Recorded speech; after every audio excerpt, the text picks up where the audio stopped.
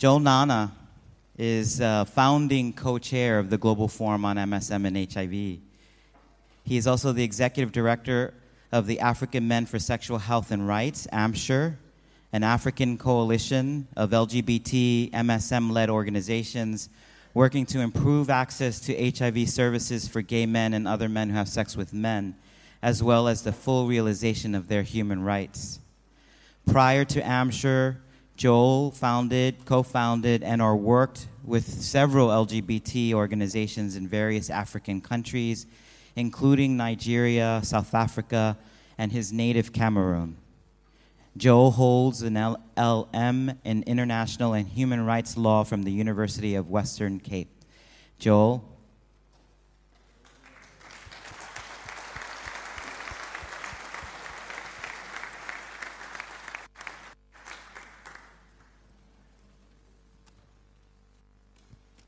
He wants to hold the mic. Hello. I had prepared my presentation starting with, ladies and gentlemen, His Excellency, the Executive Director of UNAIDS and the Director of the Global Fund, but they're not here anymore. So they've gone. So I will say, comrades, I salute you.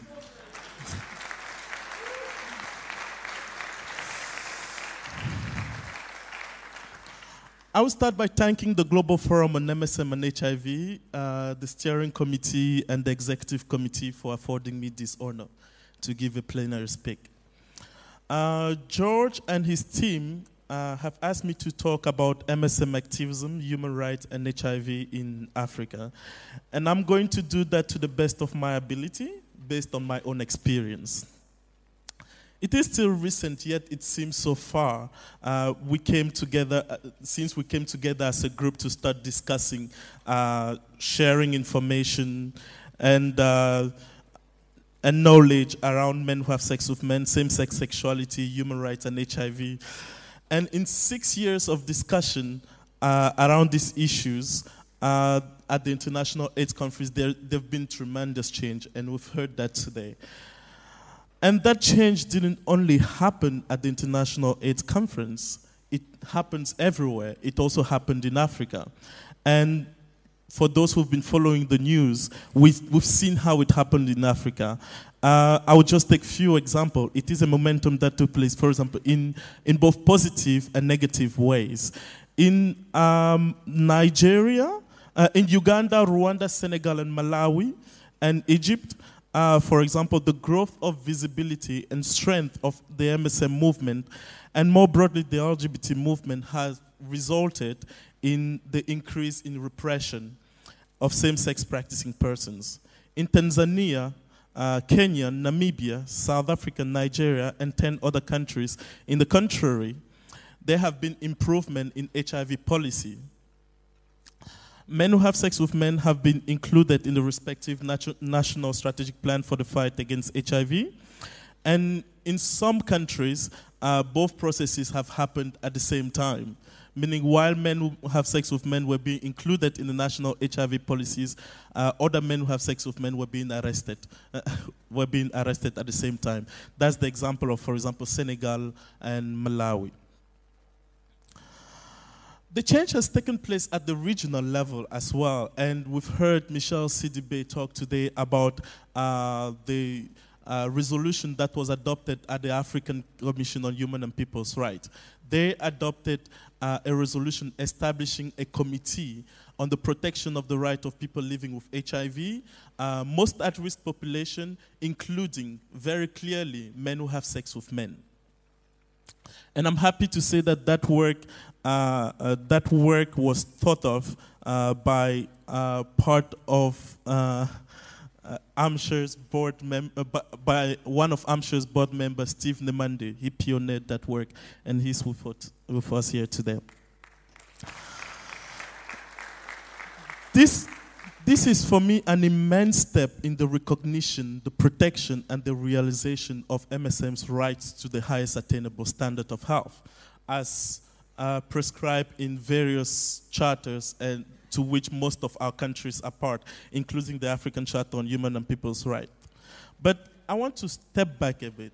The life of men who have sex with men, or most of us who are here, doesn't only revolve around health or the lack of health. There are other issues such as extortion, harassment, expulsions from schools, unlawful arrest and detention, disownment by families, and economic disenfranchisement that deserve equal attention. However, the disproportionate and unique manner in which HIV is affecting men who have sex with men on the continent, the lack of attention to these populations by national HIV interventions, and the impact of human rights violations on their capacity to seek and access HIV services has made it almost impossible to work on anything else. Even more so, as African LGBT organizations are increasingly turning into African LGBT organizations are increasingly turning into MSM service providing organization as the way to provide for those services since they're not being catered for. The struggle for the acknowledgement of the existence of same-sex practicing persons in Africa is still an emerging one. The movement really took off in the early 90s, but has been gaining in professionalism and sophistication over the past decade. There is a growing movement of superlative activists in Africa who tirelessly and selflessly work to address the human rights situation of men who have sex with men and their health needs. These activists, although they do not always articulate the complexity of male same-sex sexualities in Africa. However, several factors have impeded on their capacity to provide an effective and sustained response to HIV epidemic in communities of men who have sex with men. These impediments, and I'm going to name a few, vary from the understanding of homosexuality and homophobia in the African context and to the unavailability of adequate funding at grassroots level. For me, the argument that we always use when we try to, when we're doing advocacy, and this is both for LGBT activists and international activists, more so for international activists, however, is that homophobia is a Western import. And I have been thinking about that, and I think if we truly believe that homophobia is an irrational fear of homosexuality and homosexuals, and we also believe that as humans, as Africans, we can independently think, feel, express our thoughts and feelings, then there is no doubt that Africans are also capable of homophobia. Admitting, acknowledging, and attempting to understand this homegrown homophobia is a first step towards addressing the problem. Our mistake is to assume that homosexuality was imported, or that colonization has institutionalized homophobia. Although the laws and policy that criminalize and discriminate against same-sex practicing persons came from colonization, it is just one way to express homophobia. Well, another setback for the LGBT and the MSM movement in Africa is funding. The cumbersome funding applications and the forever changing climate of funding, as well as the funding priorities of funders and the lack of government funding scheme for MSM work at country level has been one of the major obstacles to the growth and interventions of the MSM movement on the continent. For example, we have seen some funders who have spent considerable amount of monies on meetings which we thought was of no importance to the movement when most groups can barely raise $10,000 for their activities.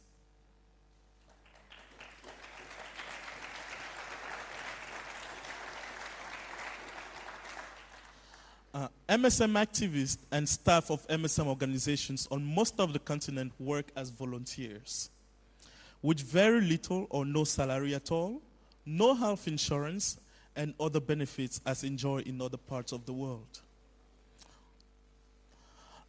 In other parts of the world by people with similar, if not less workload and productivity. This point is even more important as gay activists are often from very economically disenfranchised background. And one of the things that kind of resonated in my head when I was thinking about this point is the death of one activist, George Kanuma, whom many of you know here.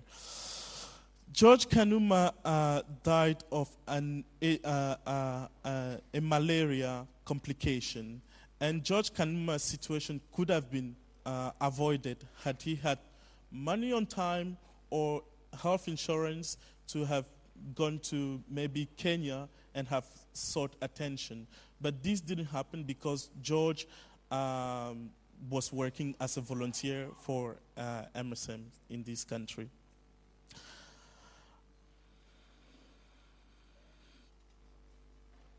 MSM and LGBT organizations often do not enjoy, and this is one of the most important parts, they often do not enjoy the international, regional, and even national support and solidarity that other organizations do on the continent. And this plays an immense role when they have to carry their own activities. And it also plays an immense role when they have to decide on who to partner with and how to partner in order to meet the different goals that they had set for themselves. And we have seen this difference in the way they partner usually in countries. And sometimes they have been used, and sometimes they have been made to say things that they didn't want to say because they didn't have power in the relationship. While this kind of support is needed and determining for MSM organizations and individuals in crisis, because most of the support that MSM and LGBT organizations on the continent have been receiving, it is support in times of crisis. There is no support when organizations want to put on programs to provide services for MSM in the countries. There is no support when they want to put on a sensibilization program on human rights, for example. But when there is arrest in countries, everybody come in and support those groups in countries. While this is important and very important, at the time at which the support is being given, it is not in and of itself sufficient. More has to be done to provide support to the groups in their day-to-day activities. And the this lack of support to MSM-related issues and the meager funding afforded to MSM organizations has in most instances on the continent set them up in situations where their intervention have been overshadowed, dismissed, and invisibilized. And this happened with mainstream HIV and human rights organization. And I did include the example of Senegal, for example, where the powerful mainstream HIV movement silenced and disappeared the MSM movement in the country. A movement that was considered one of the pioneers and strongest on the continent in the first half of this decade. In order to effectively improve human rights situation and access to health-related services of men who have sex with men in Africa beyond press releases and action alerts, and I just want to emphasize on that point, there are a number of issues that have to be reflected on and acted upon as a matter of urgency. There is a need to rethink funding strategies and make funding available to grassroots MSM and LGBT organizations, implementing or willing to implement MSM or LGBT programs at local levels.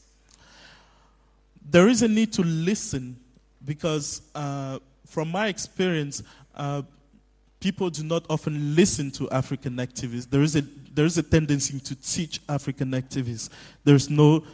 People are not ready to listen to what they have to say when they are the people who live at country level and who experience these issues at that level. So there is a need to listen and give consideration to the views of the communities and their leaders, rather than thinking and acting for them as it is currently the case. And the relationship between mainstream organizations, international organizations, and intergovernmental organizations and LGBT/MSM organizations has to be redefined. And African MSM, and that will be for the conclusion, African MSM HIV and rights-related issues cannot be effectively addressed without the guidance and the lead of African MSM activists themselves. On this premise, I also want to finish my speech almost by saying that the only way to radically change the current situation will be by supporting, encouraging, and strengthening the movement in order to foster more result, self-reliance, independence, and effectiveness. Thank you.